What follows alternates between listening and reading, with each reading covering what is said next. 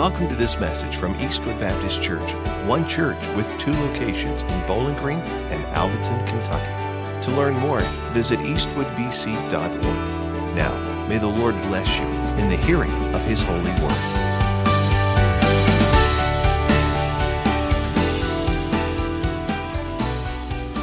I am super honored to be with you this morning. You may wonder why we never let people know if we're going to trade off or if somebody else is preaching. I'll tell you a story. When I was on staff at Living Hope Baptist here in town, we had one of the finest preachers you'll ever hear in your life. In fact, when he left, he got a call from a little church called Saddleback in California. It runs about 25,000 people. Pastor heard him one time and wanted him to come be a teaching pastor there. So I was the secondary teaching pastor. When Brad was out, I was up. Well, I would always get into church very, very early to make sure things were in place for all that was going on. And it was interesting that when Brad was out, I would oftentimes hear the phone ring in the office, and I'd run and grab the phone. And the conversation oftentimes, and really oftentimes, went something like this: hello, Living Hope Baptist Church, how can I help you? And the question that came next was, is Brother Brad preaching or that other guy? And I would never tell them who I was, but sometimes they'd say, well, if Brad's out of town, I probably won't be coming. So we didn't want to tell you I was coming unless you not show up. So I am super grateful that you're here, even though you're here in false pretense. It's just great to have you. I have loved your worship this morning. Is it wonderful to come into the presence of our God with brothers and sisters? It is, yes, it is. Is it an outrageously exciting and extraordinary experience to come into the presence of God? Because where two or three are gathered, what? He is there in our midst, right? So He is here today. He is the primary personality in all of our conversations. If you attended East Campus, you would quite often hear me do this.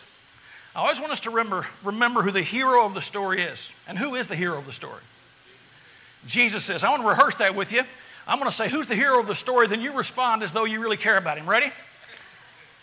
Who's the hero of the story? Jesus. Let's say it again. Who's the hero of the story? Jesus. Yes, please. I think many a church has gotten confused about who the hero of the story is. They talk about their music, or they talk about their pastor, or they talk about their building, or they talk about their children's ministry. And I want to tell you something. While all of those things are vitally important to a church, there's only one name that stands above all the others. And His name is Jesus. And when we can give Him the glory and the honor, everything else begins to fall in place if we walk with Him. Isn't that true? This morning, you all, I want to talk to you about the church. I think I've created some confusion, which I'm very capable of doing. My wife tells me often, Rick, I'm not sure what you're saying. And then she says sometimes the whole church doesn't know what you're saying. And so I'm reminded sometimes I need to clear some things up. I'm sure Ben and Will have been speaking to you guys about this August 18th event, right? You've been hearing about August 18th, that you'll be coming over to the East Campus for services. By the way, you may be wondering why you're coming to the East Campus. You're coming to the East Campus because of seating. That's why. We could have done it any place, but that was the greatest amount of seating. But let me share with you what happened in my heart. As your interim pastor, I asked the group when I came on board, do you want me to lead this church or preach on Sundays? They said, I want you to lead this church while you're with us. One of the things that we do as church leaders is this. We ask God, what do you want for this church in this era? Lord, what do you want to say to this church during this time? And sometimes God says, I want to do something far beyond your time possibly there. I want you to prepare this church for something that may live far beyond you, may live far beyond you people that are in this room. When I was preparing to preach for the patriotic service on June the 30th, I obviously went to a passage that is often used in a situation like that, 2 Chronicles 7:14. And you know what that passage says, that we need to bow humbly before God, ask Him to forgive us of our sins, and be healed, and our land will be healed. Well, I believed that our land needed healing. Would you agree with me that the United States is in a pretty sick shape right now? Let me say that differently. It's in a pretty sin-sick shape right now. What's right is wrong, and what's right is wrong. What's right is wrong, and what's wrong is right. People are willing to consider sinful things as to be given credence and opportunity, and actually laws made to bless things that God specifically states are sin. We're in an interesting place right now. And I was preparing and praying, and the Lord simply whispered to me, I want you to begin preparing Eastwood Baptist Church for revival. For the church to begin praying for and preparing for revival. I want to say something again. That doesn't mean that we're going to see something happen in our lifetimes. It may happen in a week. It may happen in years. I don't know. I just know that I'm being obedient to God by calling Eastwood Baptist Church to prepare for revival and to pray for revival. In my conversation with God, I understood very vividly that the preparation was as important as the praying. If we go to Scripture, we find that oftentimes a community of believers would consecrate themselves before God when seeking God's blessing. That is, they might have faded from what the reality of what they were meant to be was. They might have gotten into sinful places they shouldn't have been in. They find themselves as a community of people doing the deal, but the deal not being done as Jesus wanted it being done. And so I asked God, what should we do at that point? And He said, consecrate the people. Now, the beauty of that is this. A dear friend of mine named Claude King, as some of y'all will know Claude, and you're going, I know that name. Some of y'all may know Claude because Claude co-wrote a Bible study that's probably the most sought after and utilized Bible study in history called Experiencing God. Claude wrote an 8-day piece that we'll be utilizing in our preparation for revival. It's called Consecrate the People. You will each receive a little guidebook, and daily you'll utilize that in your devotion and prayer time, and you'll be actually preparing your heart, cleansing your person, so that when God chooses to bring revival, we are cleansed in such a way that He can bring revival. Does that make sense to you? This is what God told me that we should be about. And so those 8 days will be those 8 days. Now please hear this, we'll also be asking you to fast and pray during those times. What we're not doing, and this is where I think I've caused great confusion, when I mentioned revival, everybody went, oh my gosh, we're going to have revival services. We're not. We're not going to have a series of 8 revival services. Something much more important that is going to take place, and we're all going to work on our own hearts. That's what we're doing for 8 days leading up to Claude showing up on August the 18th. I'm going to ask each of you to be deeply engaged in this. When I get to the end of my sermon, you'll understand why. I'm going to state the fact now, then I'll reiterate it through Scripture in just a few minutes, and that is this. Every individual person within a church affects deeply the way that God relates to a church. Every person within the context of a church has a great effect on how God blesses a church. So all of us being engaged is going to be very important. Let me pray and we'll climb into our teaching this morning. Father, thank you for being God. And I thank you that I am not, that these folks are not, that any person on planet Earth is not, because your love and mercy goes so far beyond who we could be, or maybe sometimes who we think we are. Father, please put in our hearts a longing to make Eastwood Baptist Church a place where revival is to come. May it be that we move beyond our passive natures to our passionate natures, to make you the centerpiece of all of life and the centerpiece of all church. In your name, amen. Sometimes churches can get confused about who they are. In fact, they can try to be something they're not. I'm going to read a little funny by a guy named Charles Lowry. He's a Christian comedian and Christian psychiatrist. It goes something like this. He says, I can be anything I want to be. He's talking about a cantaloupe. You'll catch on in a minute. He said, take a cantaloupe. Cantaloupe seed goes into the ground. What's it going to be? Going to be a cantaloupe. Watermelon seed goes into the ground. What's it going to be? Going to be a watermelon. That cantaloupe can say this is America. I don't want to be a cantaloupe. I want to be a watermelon. I can be anything I want to be. I'm going to be a watermelon. That cantaloupe seed can get some of those Robert Schuller tapes and play those over again. Possibility watermelon, possibility watermelon, possibility watermelon. It can get some of those Zig Ziglar tapes. Positively watermelon, positively watermelon, positively watermelon. Get some of those Rick Warren tapes. Purpose-driven watermelon, purpose-driven watermelon, purpose-driven watermelon. Get some of those Joel Osteen tapes. Highly anointed, favored, blessed watermelon. Highly anointed, favored, blessed watermelon. Get some of those Stephen Covey tapes. Learn the 7 highly effective habits of watermelon. 7 highly effective habits of watermelon. Get some of those subliminal, subterrestrial tapes and play watermelon thoughts to that cantaloupe as it sleeps at night. Watermelon thoughts, watermelon thoughts, watermelon thoughts. Go to some New Age hotbed. Let them drum up some 400-year-old New Age guru. Let him sit bow-legged, naked, hold a crystal, and hum watermelon thoughts, hum watermelon thoughts. Go to a Tony Robbins seminar and walk on fire, proving you're worthy of being a watermelon. Go to a psychiatrist to find out about your inner self. Maybe your inner self was a watermelon all the time. You can do all that. When the cantaloupe seed comes out of the ground, what's it going to be? Going to be a cantaloupe. Going to be a sorry, no good, dysfunctional cantaloupe after all you've done to it. But it's going to be a cantaloupe. Why? Because that's what God made it to be. It's going to be a cantaloupe. I want to say to you that I'm afraid at times that the Christian church today has become something so different than what was intended. That we were made to be something and we're striving to be something else. That the Christian church today could be so much more if it would just choose to go back to its roots.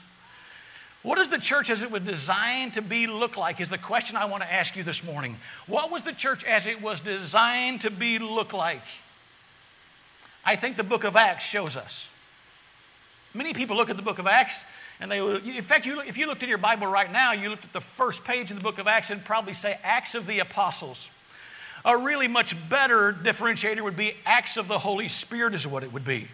Because Jesus promised the Holy Spirit would come, and when the Holy Spirit came is when we were endued with power beyond our own power as the church. Let me kind of do a rundown for you here. A little background, Jesus promised his disciples again and again that when he was no longer with them, he would send the Holy Spirit to be with them. But listen closely, not just with them, but in them. Here's what he said specifically in John 14. If you love me, you will keep my commandments, and I will ask the Father, and listen closely, and he will give you another helper to be with you forever, even the Spirit of truth, whom the world cannot receive because it neither sees him nor knows him. You know him, for he dwells with you and will be in you. I want you to take note. Jesus didn't say the Holy Spirit would just be with them. He said that he would be in them. When you receive Jesus Christ in your life as your personal Savior, the Holy Spirit took up residence in your heart. Before Jesus' ascension into heaven, he made the promise that there would be power because of the Holy Spirit in you. He said, you will receive power when the Holy Spirit comes upon you, and you will be what? You will be my witnesses in Jerusalem, Judea, Samaria, and the ends of the earth. Please grasp with me, church, this morning, that if we are believers, that the Holy Spirit indwelling gives us a power, and you're going to hear more about that in a few minutes, beyond what is normal, beyond what people who do not have Christ have available to them. There is a power far beyond that. Jesus gave us the power to do extraordinary and miraculous things. Now, don't lose me now. No miracle comes through you. It comes through Jesus Christ. So as we talk, hang with me. Here's what Scripture says. After 40 days in the wilderness, after Jesus was tempted in the wilderness, Jesus returned in the power of the Spirit to Galilee. He returned in the power of the Spirit. The Holy Spirit was the power through which Jesus himself did his work. In fact, we find in Isaiah, he says, the Spirit of the Lord is upon me because he has anointed me to proclaim the good news to the poor. That is, through the proclamation of the gospel, save people from hell. He has sent me to proclaim liberty to the captives, that is forgiveness of sins. Recovering of sight to the blind, that's physical and spiritual healing. To set at liberty those who are oppressed, healing the sick, casting out demons, forgiving sins, and to proclaim the year of our Lord's favor. Listen, the same person and power that was in Jesus' disciples also received that. Ask yourself a question this morning. Are you a disciple of Jesus Christ? Because if you are, the next passage I'm going to read is going to be profound for you and perhaps something you need to pray over for quite a long time. Because here's what Jesus said to his disciples. Truly, truly, I say to you, whoever believes in me will also, listen closely, this is his disciples who had walked with him for quite some time and seen all he had accomplished, and will also do the works that I do, and greater works than these will he do. Because I am going to the Father. Whatever you ask in my name, this I will do, that the Father may be glorified in the Son, for the glory of Jesus Christ. If you ask me anything in my name, I will do it. Now, before you get confused, you're thinking, oh my gosh, where did this guy get this teaching? Actually, if you're wise, you're a good teacher, especially when something seems a little strange to a denominational group, and I'm a Baptist guy. I work for the Kentucky Baptist Convention. You go to multiple commentaries and double check what you're about to say. I went to a very conservative commentary. Actually, the notes in the ESV Study Bible. Here's what was written by the commentator. In John's gospel, the term works, both in singular and plural, is a broader term than signs. While signs in John are characteristically miracles that attest to Jesus' identity as Messiah and Son of God and that lead unbelievers to faith, Jesus' works include both his miracles and his activities and teachings, including the whole of his ministry. These are all manifestations of the activity of God the Father, for Jesus said, "The Father who dwells in me does his works." Here, Jesus is teaching his disciples to imitate the things he did in his life and ministry. The disciples' greater works will be possible because Jesus is going to the Father, subsequent to his finished work on the cross. This indicates that the greater works will be possible because of the power of the Holy Spirit who would be sent after Jesus goes to the Father. And let me throw the pause button on for just a minute. I'm afraid that some of you are getting really concerned that I'm suggesting that you become this crazy, wild, charismatic church and that weird things are happening amongst you and people are doing strange things and all that kind of thing. That's not what I'm saying. What I am saying is this, that as Jesus lived his life, we are to believe that he's still capable of doing the same things in our era today. I'll ask you all a question. Raise your hand if, I'm going to give you a 1, 2, 3, go, okay? I want you to raise your hand in just a moment if you have seen God do something in your life or someone else's life, save them from death. If they had an illness that the doctor said there's no hope. They were in a wreck, the car was completely crushed, nothing happened to them. Those kinds of things. Something could only be miraculous God at work. Raise your hand right now. I want you to look around this room. Is God still doing his job? Is God still capable of doing more than we imagine? He meant for it to happen in his church and through his church. That's what I'm preaching to you this morning. He meant for this to happen in and through his church. If I were to say to you, as I said earlier, if I were to repeat myself and say that Acts tells us what the church should have looked like then and what the church should look like today, I want to give you a pretty long list of things we see taking place in Acts through the church. You may want to jot some of these down. I know I didn't give any notes this morning. I'm not big on notes. Here's what I'd suggest to you about taking notes. I do like to give outlines sometimes, but for the most part, I'd rather you do this. When the Holy Spirit whispers to you about something in a sermon, write that down. Somebody once asked me, "Rick, what is your preaching style?" I said, "I don't know, I just preach." Someone then asked me, "Well, can you take it a little further?" And I said, "Well, I'll try." Some people preach for education. My goal is to preach for transformation. Now, don't get me wrong, they go hand in hand. You'll be educated some this morning, but my goal is for you to think about living life differently if you're not living life in a way that is glorifying to God and that brings you joy and happiness and understanding of God's life and what he longs for you and for you to grow in Christ. Because listen, it's as we do the word that we grow in Christ, not just know the word. Let me say that again. It's in doing the word that we truly grow in Christ, not just knowing the word. Many a scholar has been spiritually immature. This morning I'm praying that you'll stretch yourselves a little and go with me as we talk about what the early church did. Let me run through a quick list for you. First of all, Acts 1 tells us that they were devoted to prayer. In fact, there were 120 in an upper room praying, and that's when Pentecost came. They weren't praying passive prayers, once in a while prayers. They weren't praying prayers of, "Oh my goodness, I wish you'd give me a new car." They were praying for God to do outrageous things, extravagant things, extraordinary things. And because the Holy Spirit came, they were filled with the Spirit, and there were accompanying signs that proved that they received the Holy Spirit. What we find in the passage is this. They began to speak in other languages. The city was full of folks from all over the world, and they began to speak in languages they had never learned before. The Holy Spirit in them gave them that ability.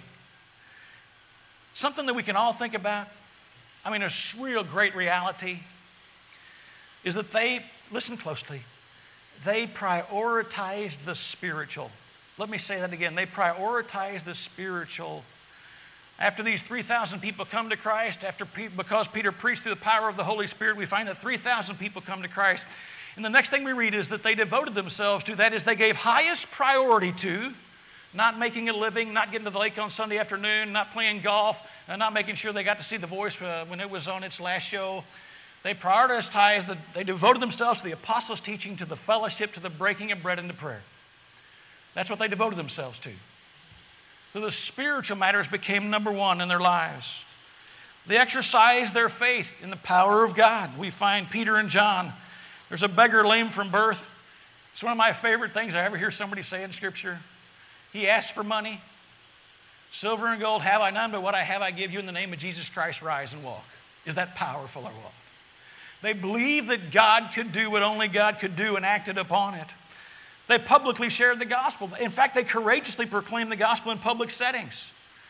Peter telling the Jews that they turn Jesus over to the authorities to be crucified and that Jesus calls them to repentance so that their sins can be blotted out. He didn't hesitate, knowing it could even cause him great harm, to tell them, hey, you're wrong. Jesus is the Messiah. And then telling those who tried to silence them, oh no. You see, they'd done this teaching, been taken before the Sanhedrin. Their lives had been at stake. When they're told not to teach in this name of Jesus anymore, this is their response. Whether it is right in the sight of God to listen to you or to God, you must judge. For we cannot but speak of what we have seen and heard. You know, I've often asked myself a question. What if every Christian in the United States of America said, I will not remain silent about my Jesus? What if every government worker and every soldier and every teacher and every office worker said, no, I will not hide in a hole. I would rather lose my job than bend a knee to society because I love Jesus. I've often wondered how different our country might be.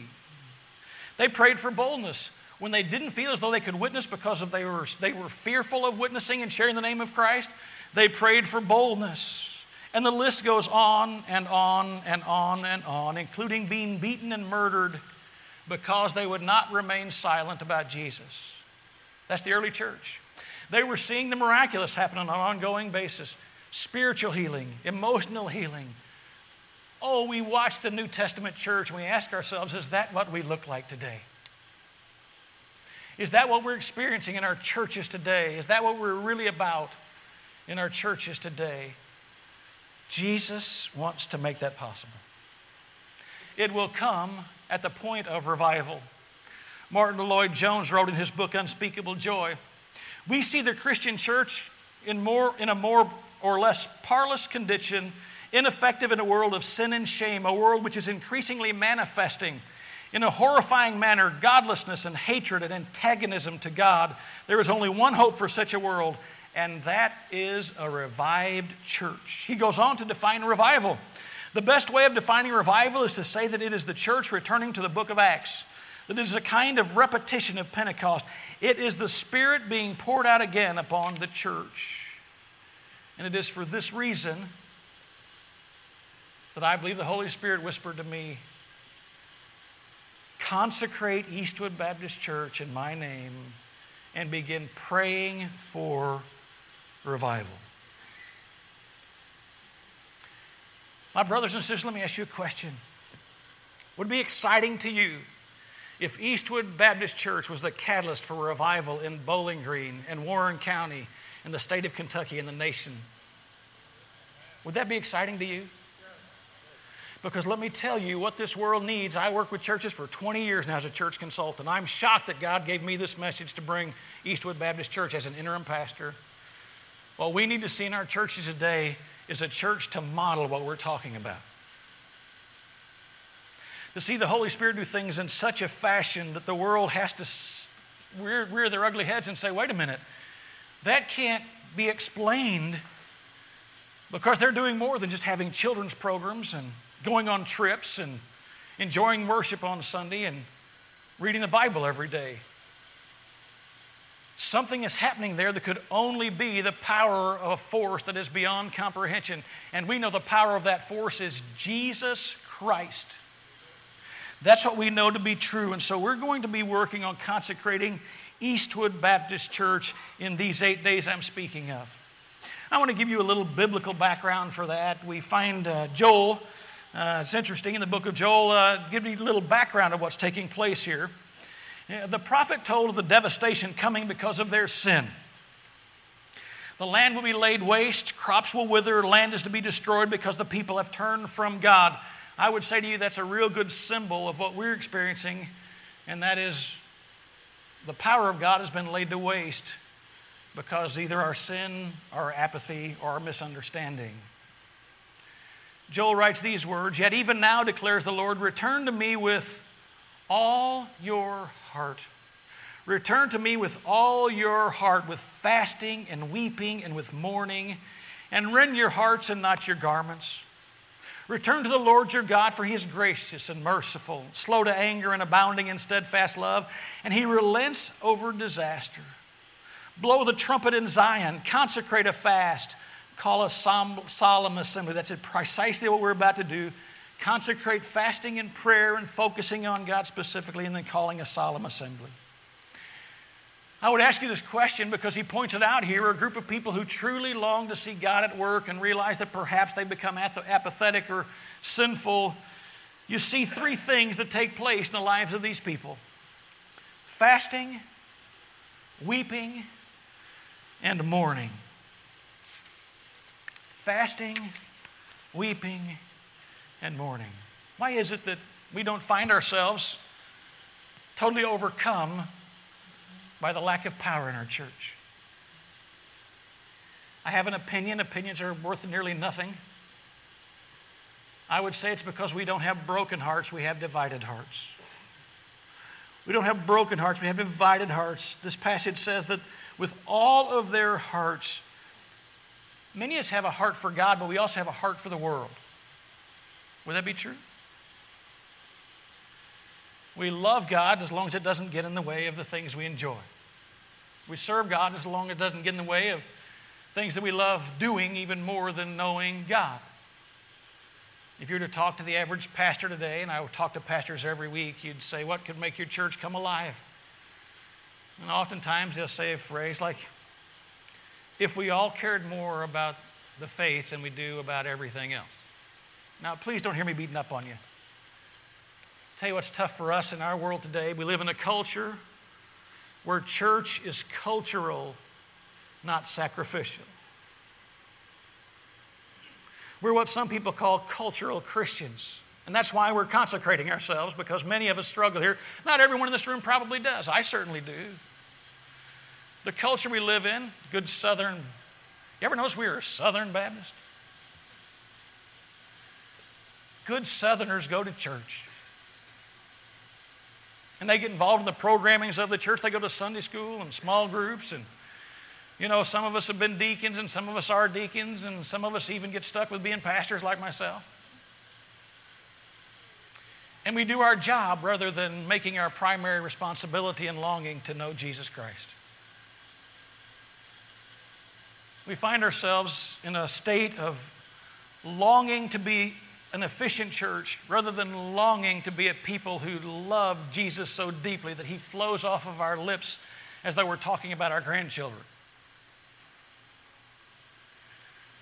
Our culture says it's okay just to come and be church members rather than to be the body of Christ. Because in the body of Christ, we all have amazing responsibilities to play out and things to do that go beyond making sure our church is efficient.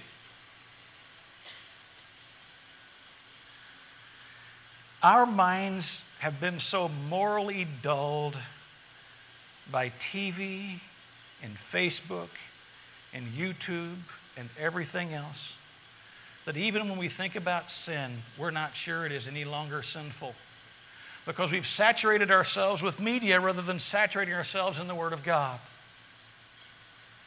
And so something more needs to happen within us. What do each of us need to begin praying for right now before we start the consecration process on August 11th? We need to begin praying for, if we don't already have it, is a broken, undivided heart.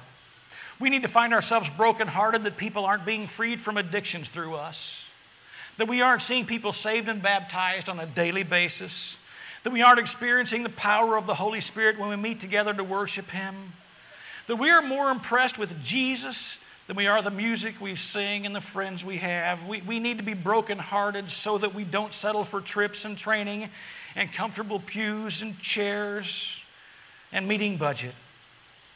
When Jesus died and sent the Holy Spirit to be in us so we could see lives transformed and people set free, my brothers and sisters, we need to be praying for broken hearts so that on August the 11th, when we begin to consecrate ourselves, we truly long to be consecrated. I'm 61 years old.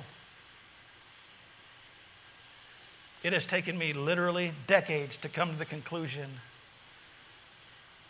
that my heart needs to long for Jesus more than anything else. And when that settled into my heart through the work of the Holy Spirit, the reality was there's something so much more than you've ever experienced. I'm a Southern Baptist pastor's kid. I'm about as Baptist as you can get, folks. I'm a Southern Baptist pastor's kid, attended the Southern Baptist College, went to the Southern Baptist Theological Seminary, went to work for Lifeway, the Southern Baptist Publishing Company. Now I work for the Kentucky Baptist Convention. I'm about as Baptist you can be. And I will tell you, being Baptist doesn't make you an on-fire Christian. We need to ask God to break our hearts so we have a longing for consecration, a longing to do what it takes to see people come to Christ. Some of you are probably asking the question, am I individually truly important in this mission? Is what Eastwood's about to do, am I really an important aspect of that? Surprisingly enough, in the book of Joshua, we find that someone's individual decision affected the entire community, believing community. It is a fact that something amazing happened in Scripture. Joshua 6:18 through 19 says this, God speaking to Joshua before the folks go into battle, keep yourselves from the things devoted to destruction. As they take over the city, Jericho, keep yourselves from the things that I tell you. Keep yourselves from the things devoted to destruction, lest when you have devoted them, you take any of the devoted things and make the camp of Israel a thing for destruction and bring trouble upon it. That when they took over Jericho, they were not to take these things that were utilized for worship, but all silver and gold and every vessel of bronze and iron are holy to the Lord. They shall go into the treasury of the Lord. What he's saying to Joshua is this, tell all of your men who are going to battle, when they take what they are getting from winning the battle, do not take these holy things. And there was one man named Achan. He chose not to be engaged in what the rest of the community was to be engaged in, and there was a bad outcome. Joshua 7:1 reads like this, but the people of Israel broke faith in regard to the devoted things, for Achan, the son of Carmi, son of Zabdi, son of Zerah of the tribe of Judah, took some of the devoted things. And the anger of the Lord burned against, not him, but against the people of Israel. Did you catch that? When one person chose to break faith, it states that the entire community broke faith. It's very interesting the metaphors that are used for today's church. The one is the body of Christ.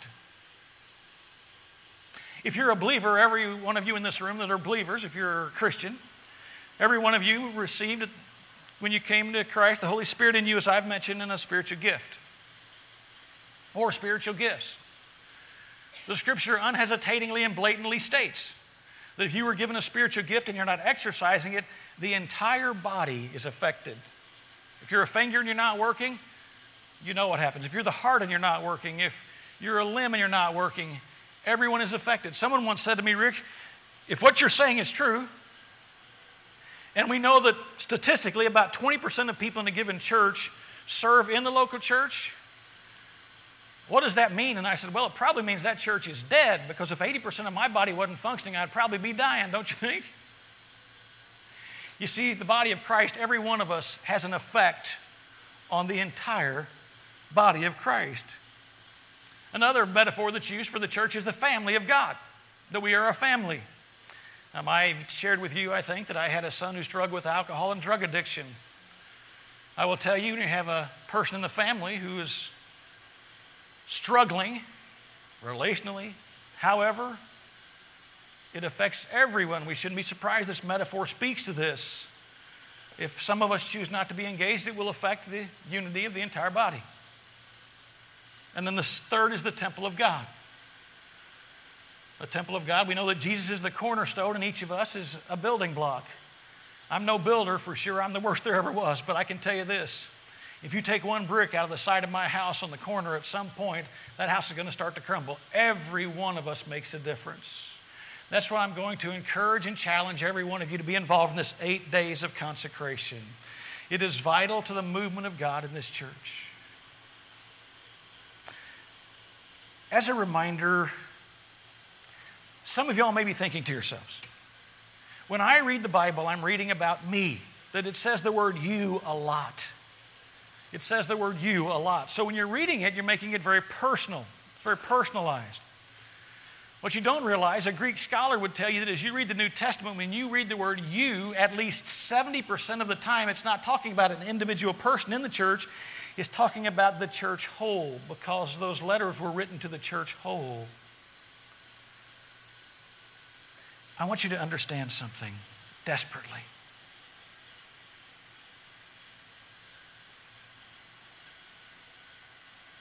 We need to be like the first century Christians.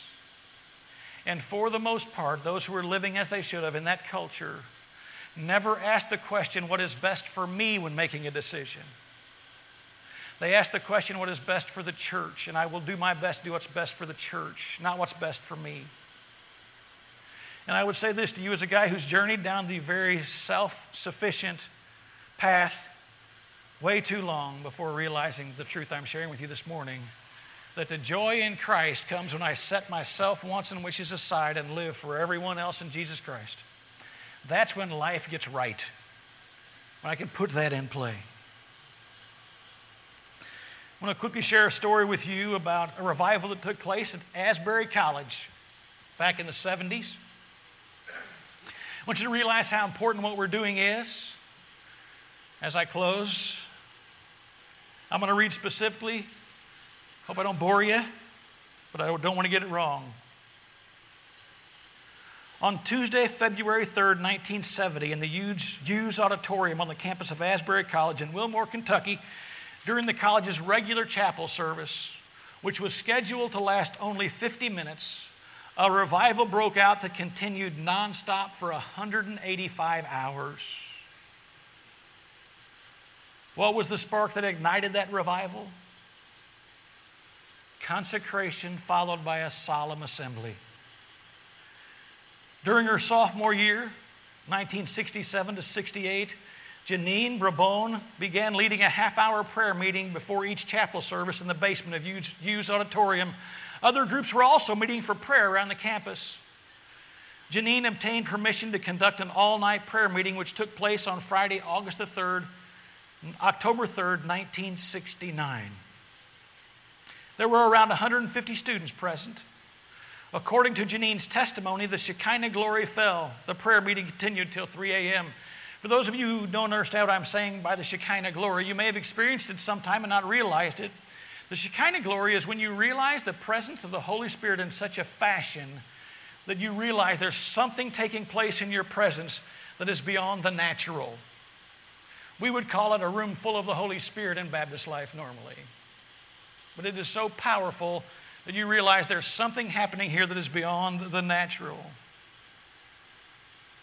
Following that prayer meeting, Janine and 5 other students began a 30-day great experiment wherein those 6 students covenanted with one another to spend at least 30 minutes in prayer and in the Bible every morning, writing down what the Lord showed them. The second great experiment was started on January 2nd. Listen closely to the dates. Was started on January 2nd, 1970. And this one involved 36 students. On the last day of their experiment, Saturday, January 31, those 36 students had the chapel service wherein they shared how God had changed their lives over the course of the previous 30 days. Toward the close of the chapel service, Janine informed the students assembled that there were commitment cards on every chair in the chapel. She invited every student to join with them for another 30-day great experiment, and 200 students made that commitment. 3 days later, Tuesday, February 3rd, 1970, during the chapel service in Hughes Auditorium, a sacred assembly, the revival broke out. Did you notice it took years of prayer and a sacred assembly for revival to break out? I want you to realize something. If you were to go online and YouTube the Asbury Revival, you're going to find this fact out. It didn't happen because of great music. It didn't happen because of great preaching. It didn't happen because of great children's ministry or student ministry or a beautiful building. It happened because people humbled themselves and they prayed. It's interesting in that revival, it also didn't happen because of preaching. Us preachers hate this kind of thing.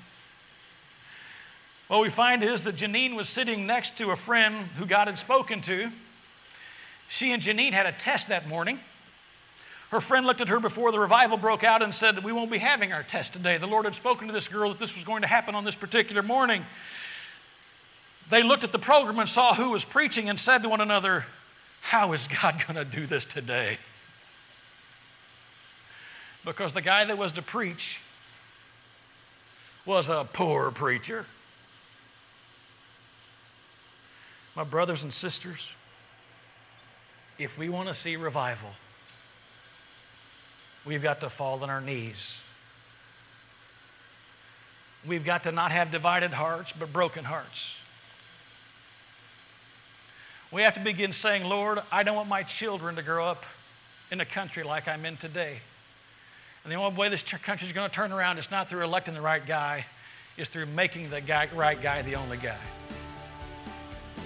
It's going to happen as the church is the church, being the church, longing for the Holy Spirit to do things through the church that only the Holy Spirit can do, and He can only do it through the church, because as the passage stated I read earlier, unbelievers can't get it because they don't have the Holy Spirit in them. It's going to cost us not just doing church, but being the church.